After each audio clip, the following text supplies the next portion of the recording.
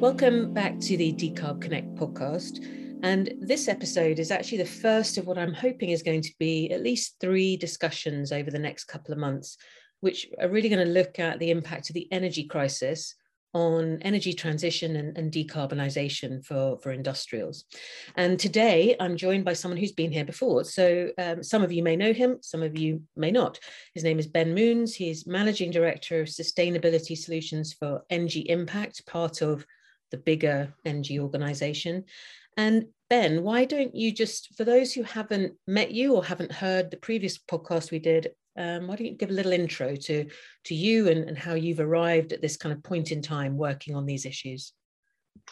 Hello, Alexia. Thank you for having me back on the podcast. So, indeed, as you know, ENGIE Impact, we are a global organization as part of the ENGIE Group, who has a single purpose, and that's helping our clients reduce greenhouse gas emissions. So, from that role, of course, we have privileged insights into how companies are preparing for the energy transition, how they ramp up for it, scale up, how they try to remove hurdles for getting it actually done. From that position, we've seen front row how the energy crisis is hitting some of our clients, both large industrials, but also companies in other spheres of the economy. And glad to be on your show today to share some of on these viewpoints. It's this whole issue and discussion around energy crisis. It's an interesting one, I think, because it's not as straightforward as it's all bad, is it? It's sort of layering on top of some issues that were already there. It also opens up perhaps some different opportunities in different ways. But for you, when you think about the conversations you have with clients, like what's the tone of it that you're hearing, and what sorts of things are coming up when they're really kind of discussing like impact of energy crisis? What are you hearing? Yeah. So I think one first observation is that before the crisis, obviously, as I explained, as ENGIE Impact, we work on climate action. So we were a bit, had a singular focus, I would say, on just one of the 3 key dimensions in the famous energy trilemma. So just to remind you, there's of course there's sustainability as one of these 3, but next to that you also have security of supply and affordability. And most of our conversations we were having on how could you scale up some of the proven technologies, the best available technologies to decarbonize, technologies that were in a way proven from an affordability standpoint, and all of the attention was on that. And so what we're now seeing is that there's this painful reminder that we should make a trade-off between these 3 dimensions. And for sure now on the short term, all focus with industrials is on security of supply, on affordability. And so it's interesting, from our perspective as ENGIE Impact, to also change a bit our perspective of how we should organize for this energy transition and how we can accommodate these short-term concerns on security and supply and affordability, and still make sure that companies keep the right progress on the energy transition and eventually hitting their 2030 emission targets. I don't know about you. I sort of have been asked quite a lot by both friends, but also people in the sector, is this going to mean that people back away from transition? Are they going to back away from decarbonisation? And I suppose there must be some companies for whom that is the decision. But I have to say most of our members and a lot of people we talk to, it's not really making them stop their work. But I wondered again, like, what do you make of that? That common question of, will this put an end to decarbonisation in some way? What's your sense of that? Well, I think for sure, again, there will be a short-term negative impact. You see, companies are switching to all sorts of alternatives. You have the ones that are using now more fuel oil and boilers. You have increased use of diesel generators. For instance, for data centers, we see that happening a lot. There's even companies are installing propane tanks. So, on that basis, this is clearly from the industrial sector. We do see that there will be a short-term impact and switch back to oil or oil derivatives, and as long as we have this price gap between the LNG prices and these oil prices, you will see that happening. And I think on that basis, I mean, there's even estimates for that. If you look at the estimates for oil demand and increased, let's say, liquids demand from industrials, they're expecting about 600,000 barrels per day increased demand in the first quarter of 2023. So that is significant, and that's definitely a temporary setback. That we, by the way, we also seen in the power generation sector, but there more the alternative now is coal. So we've seen already in 21, by the way, that there was an increase of a double-digit increase in coal consumption.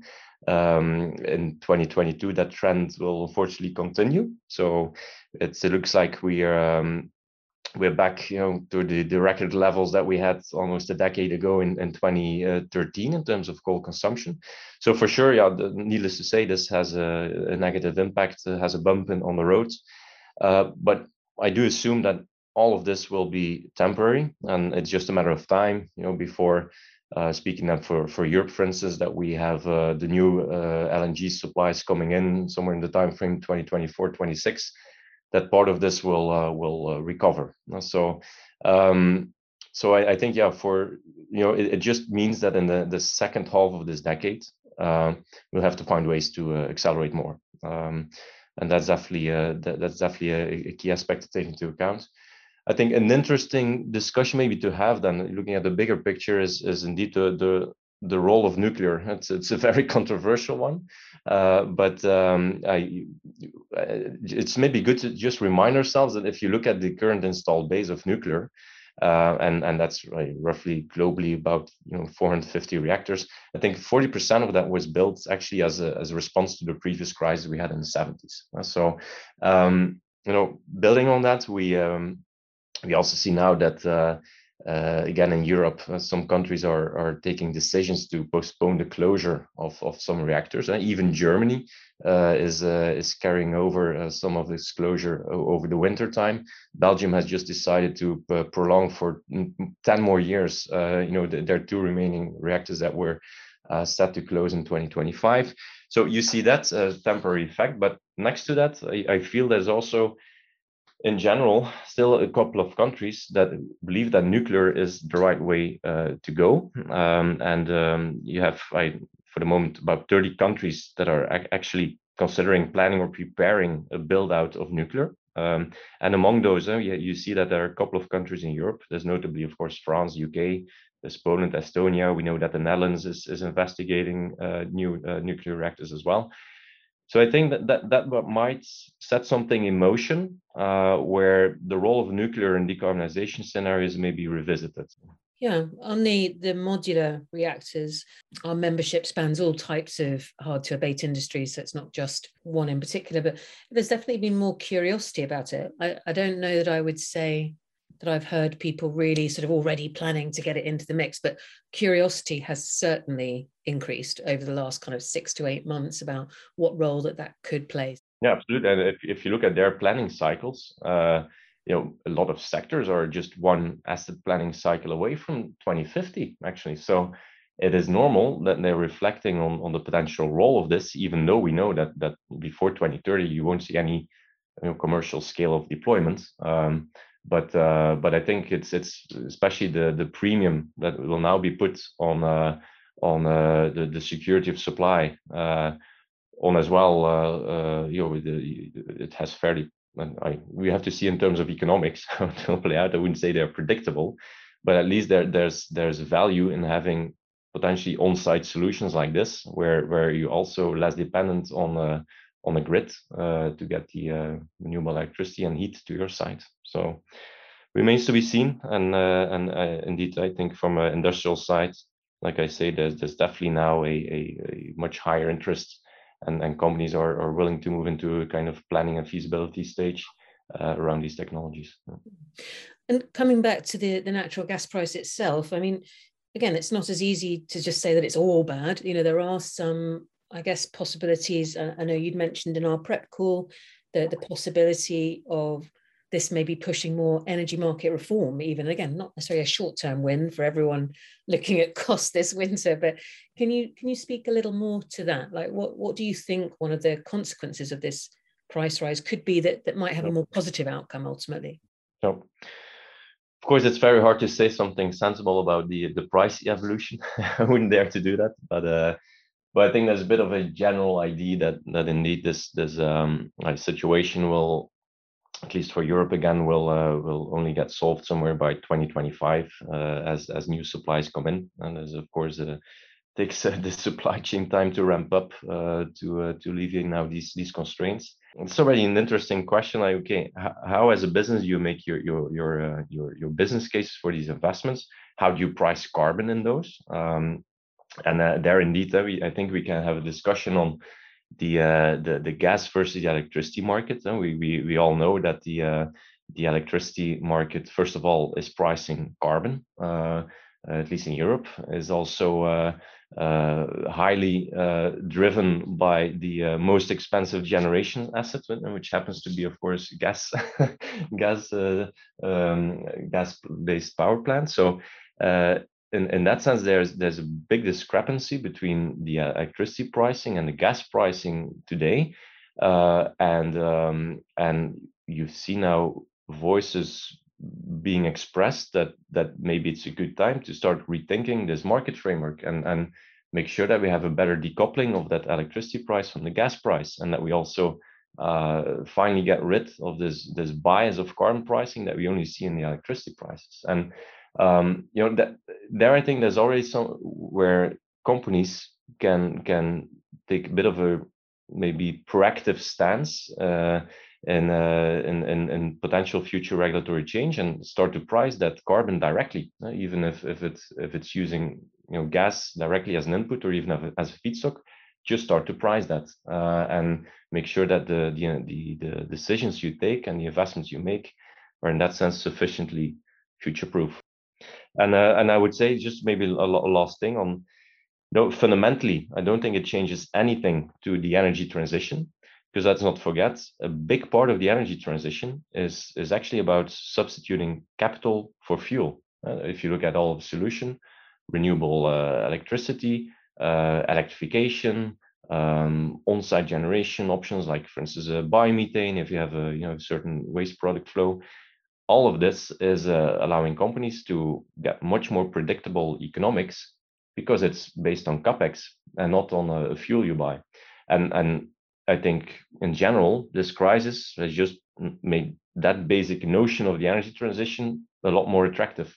So in that sense, I think this crisis is only helping in that sense to make the business cases clear for the energy transition. That's something we've seen obviously in the last, 6 months or so is an increased level of regulatory responses, and particularly in the US. What's your kind of sense of how those play out in this kind of slightly more intense environment and the energy crisis? So, both the EU's policy push, the US. What's your sense of how that will either help or does it help? I don't know. Yeah. Well, I think we have to distinguish two things. There's of course some short-term measures being taken. Again, in the EU, we see a lot of around pushing for more energy efficiency measures. There's of course the question of taking a grab of windfall taxes. Actually using windfall taxes to redistribute some of the exceptional profits now to where we need that money to bring relief to the rest of the energy sector. There's a solidarity contribution expected from the oil and gas sector. So I think that is something that is, I think, helpful to weather the crisis on the short term. We're talking big amounts. I think the EU and Britain together, they're probably setting aside 500 billion to support the energy sector. So that's not small money, and we're really talking about easily 1 to 3% of GDP being put aside to help on the short term. So I think that is significant. I think it's important because we should also not forget a lot of these utility companies. They've went already through a major crisis in the beginning of the past decade. Maybe we forgot, but don't forget that actually around 2010 and the years after, a lot of the utility companies had to take massive write-offs on exactly their gas power plants because they were just pushed out of the market, and they were, most of them were actually, it's maybe a bit ironic, but we're operating on an oil indexed gas contract, and they were simply being pushed out of the market by all of this spot purchases of excess gas being delivered to Europe. So it's I think it's good in general that there's a support for the sector. We also have to be careful that it doesn't go too far, and I think especially now some initiatives that we see in terms of price caps are a bit tricky. So we know that particularly for renewables and nuclear, a lot of countries are looking at the price caps. You had, for instance, Spain that very clearly also putting a price cap on electricity coming out of gas power plants. So I think we have to be careful that we're not doing too much regulatory intervention at that point, because it's a reality that it undermines investor confidence, and it only takes the next crisis to take again additional measures, and this is not good, to create the right investment climate. And now, of course, the last thing about the regulatory intervention is things like the Repower EU plan or the US Inflation Reduction Act.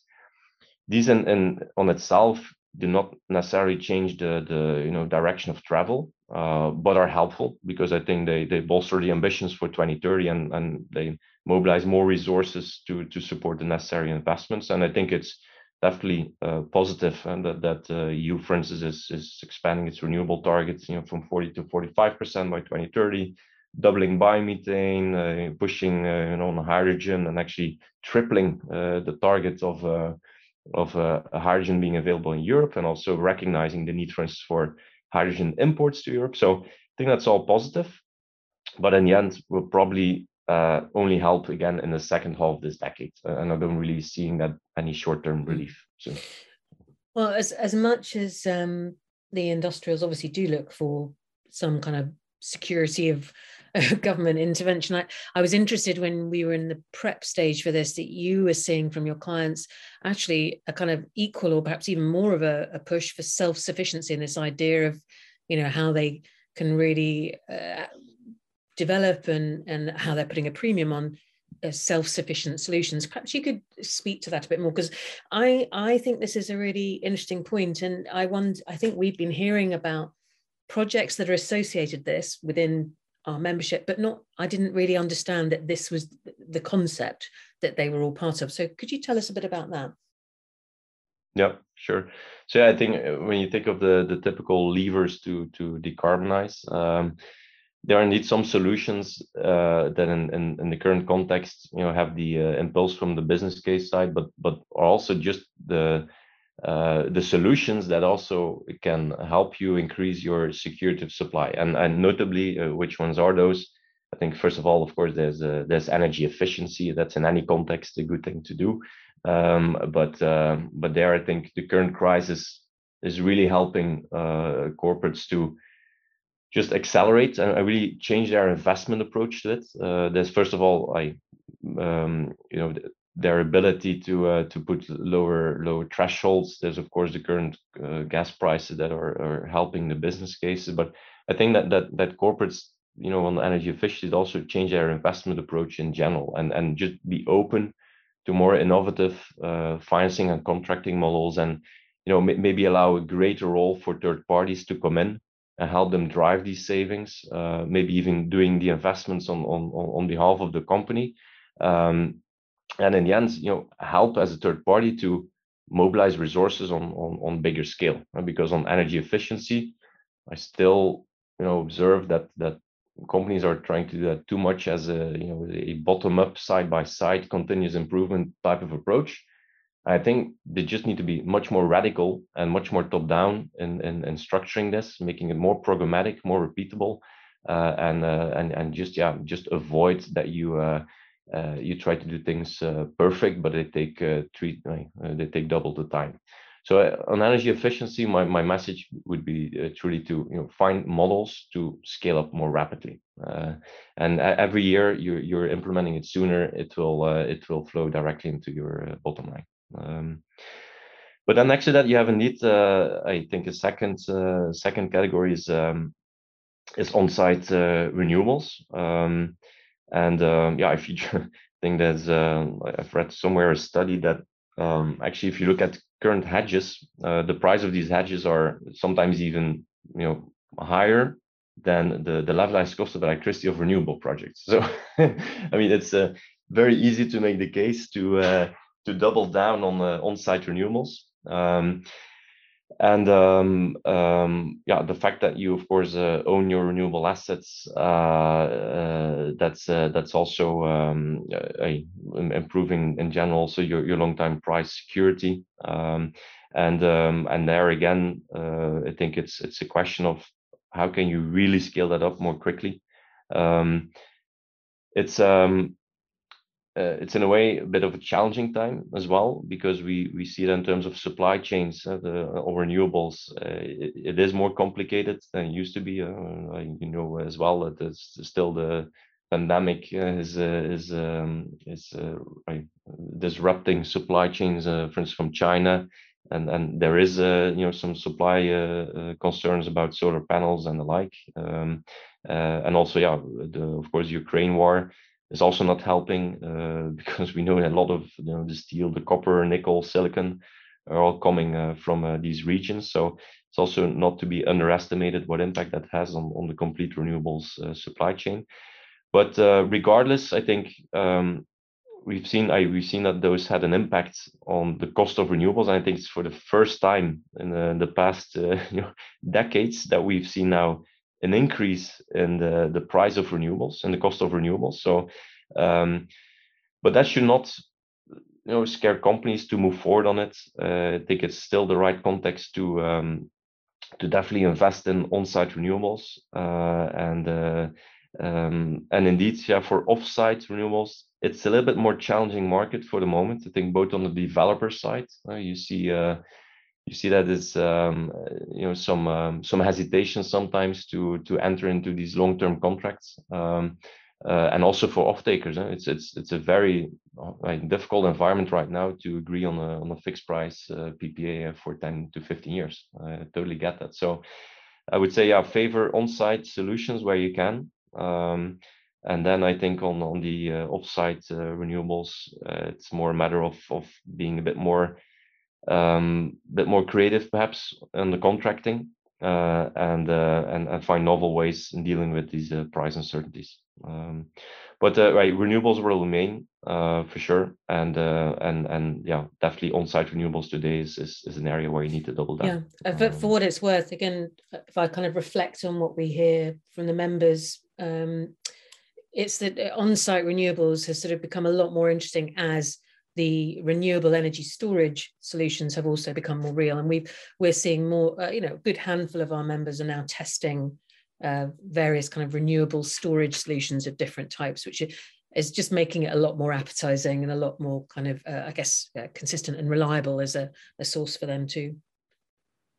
Yeah, absolutely. I think on the theme of storage, I think a bit related to that, two other technologies that we now see actually an increasing momentum is, of course, first of all, electrification. I think there the industrial heat pumps are proving its value. Of course, you need to see for what applications you can use them, and it's definitely not a total solution. But typically, in your processes, you have some areas where they can be of good value, especially if you indeed combine them with an energy efficiency program.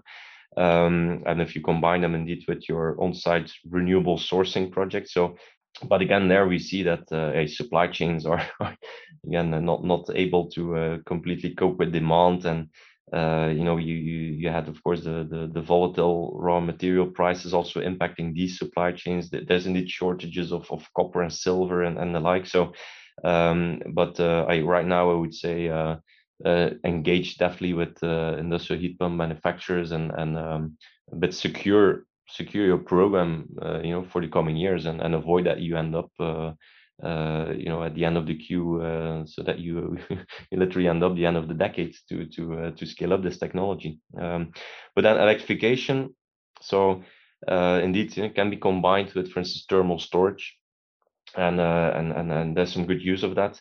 In that sense, I also want to mention, maybe a bit of a less well well-known technology, but again, we see in the current crisis some increasing momentum, and that's on solar thermal. So could be use of flat plates or parabolic troughs, doesn't matter, but it's a technology that was used already quite a bit in the context of district heating. But now we see more and more industrials that are adopting that as part of their decarbonization pathways. Yeah, I think it's proving, in a lot of countries to be a affordable solution, especially, in countries where there's also very often very good regulatory support with subsidy schemes. And again, I think in the EU, there's a clear push now to have more and more capex subsidies for solar thermal. So as an industrial, I would also recommend to start looking into these solutions. And even though they will play only part of the solution mix, it is the right time to investigate them. So let's move into looking at some other solutions that people have been looking at. Your thoughts on the kind of biomethane and associated products? What's your sense of their role, given the context that we're talking about? Yeah, so for instance, biomethane, like I said, the EU is doubling its ambition towards 2030. Personally, I see a lot of projects I'm doing. We truly see a good potential to put biomethane in the mix, both on-site solutions, but equally off-site produced biomethane that is eventually put on the grid and made available for industrials. So we see that in a lot of cases, even without subsidies, that is one of the more affordable ways to go. I'm not saying definitely not cheaper than natural gas in the normal market context, but we see that in the current context, biomethane is we assume that can be produced somewhere as of 55 euros per megawatt hour. Of course, depends on the feedstock and the specific project characteristics. Can be a lot higher as well, but it's definitely in the current context cheaper than natural gas, and in that sense, definitely interesting to look at. We believe that these conditions will probably last for a couple of years, and then maybe indeed the natural gas price might just dip below that biomethane price. But again, it's one where in terms of security of supply, once you have your feedstock secured, technology is proven. You put the installation again on site, off site, doesn't matter. And at least just like you have with an offsite power purchase agreement, you have security on these economics and that price for duration of this installation. And that I think is definitely in the current context very appealing. But then just to conclude on biomethane, that's just the problem of it. The development cycle is long, 3 to 5 years for new installation. So again, it will not bring short-term relief, but it's absolutely now. We need to use this current context as the basis to accelerate its deployment. And so that, we see in the second half of this decade, as of 2025, a lot more biomethane installations coming on stream. And then, next to biomethane is, of course, also then biomass. Biomass I find a little bit difficult. Honestly, I don't have a clear opinion on how is this crisis playing out for biomass. What we observe is that again, feedstock price for biomass are also soaring and doubling in some areas. So that's definitely not helpful. But it's still making the business case for biomass attractive. So I think on biomass, I think the question is much more from a regulatory perspective. How will biomass be accepted in the future? And then I guess sort of two of the kind of big, the hotter topics in decarbonisation have been both CCS and green hydrogen, very different routes, very different solutions. With the energy prices increasing, both of those obviously for different reasons sort of come under pressure. What's your sense of, does it affect the projects that are in play at the moment? Does it affect plans, or do you think it just affects the way that people report or assess risk on what they have in motion? What's your gut feel there? Yeah, well, I think on green hydrogen, I think in general there we see a push for acceleration. I think from the affordability standpoint, we nothing changes. We knew that this solution would simply not be affordable before 2030, if not later. So in that sense, again, no big change. What does change though is that now that we have this push on green hydrogen, we also for the first time, indeed, an EU policy start to seeing formally recognize the need to build these import supply chains of green hydrogen. I think it means that it will be a lot harder for alternatives to come in, and I think that the true loser of the crisis is for sure blue hydrogen for obvious reasons, because it's a natural gas based, so the economics are less appealing. But there's also just the general question around CCS, where even before the crisis, we've seen that there was definitely no consensus around the role of CCS in decarbonization, and we always have to distinguish, of course, fuel-related emissions versus process emissions. I think for process emissions, indeed, CCS is still valid to look at as a solution, as long as there's no alternative production method available that avoids these process emissions in the first place. But I think for CCS on let's say fuel-related emissions, that was already hard before the crisis in terms of affordability, scalability, regulatory support. So I think with the current crisis, that outlook only worsened. So there, I would not expect any change. Really, for me, is the question. Okay, on the process emission side, what's the future of CCS? I think it's probably a little bit too early to judge that, because it would not be the first thing that industrials would tackle. And I think it's a question that we have to revisit somewhere in the second half of this decade, where we see that role for CCS. Well, so that brings me to my last question, which is sort of the big elephant in the room when you're talking about the energy crisis at the moment. There are plenty of industrials talking about perhaps sites that will have to close for a period of time, or that may even close full stop. There are these sort of bad news bears lurking. What's your kind of gut feel about? Does the current energy crisis really force a massive change to any of these industrials, or? Yeah, that's indeed a tough question. I think again, before the energy crisis, there was clearly already a lot of strategic reflections being made on what is the right location in the future to produce certain industrial products. And I think even before the crisis, in a way, Europe was already, if you look at it from an energy cost standpoint, of course, at a handicap. I mean, US benefited from its shale boom. You always have the Middle East that has a favorable position. There was, of course, the cheaper Russian fossil fuels as well, that we temporarily benefited from in Europe.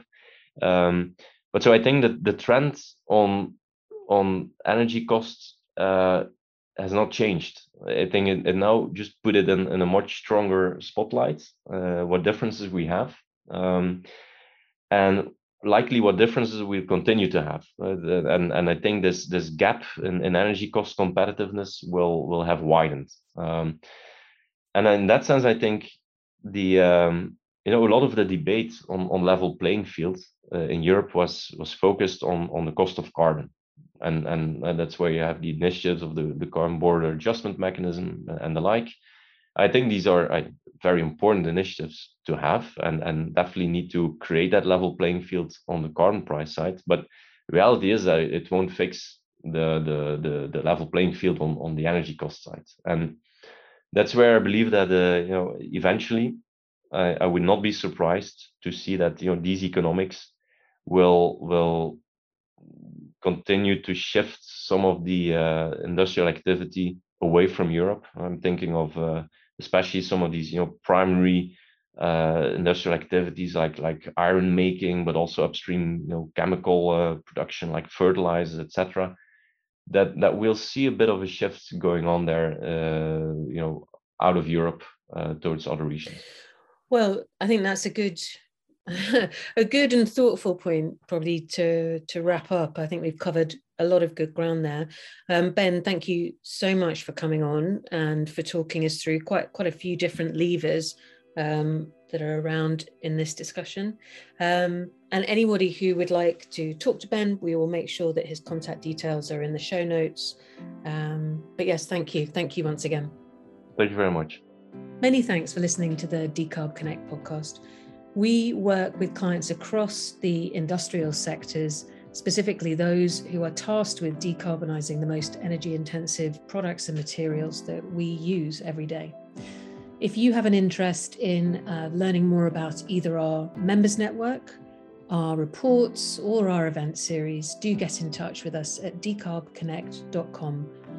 Or if you'd like to take part in the podcast, email me, Alex, at ac@decarbconnect.com. Thanks for listening.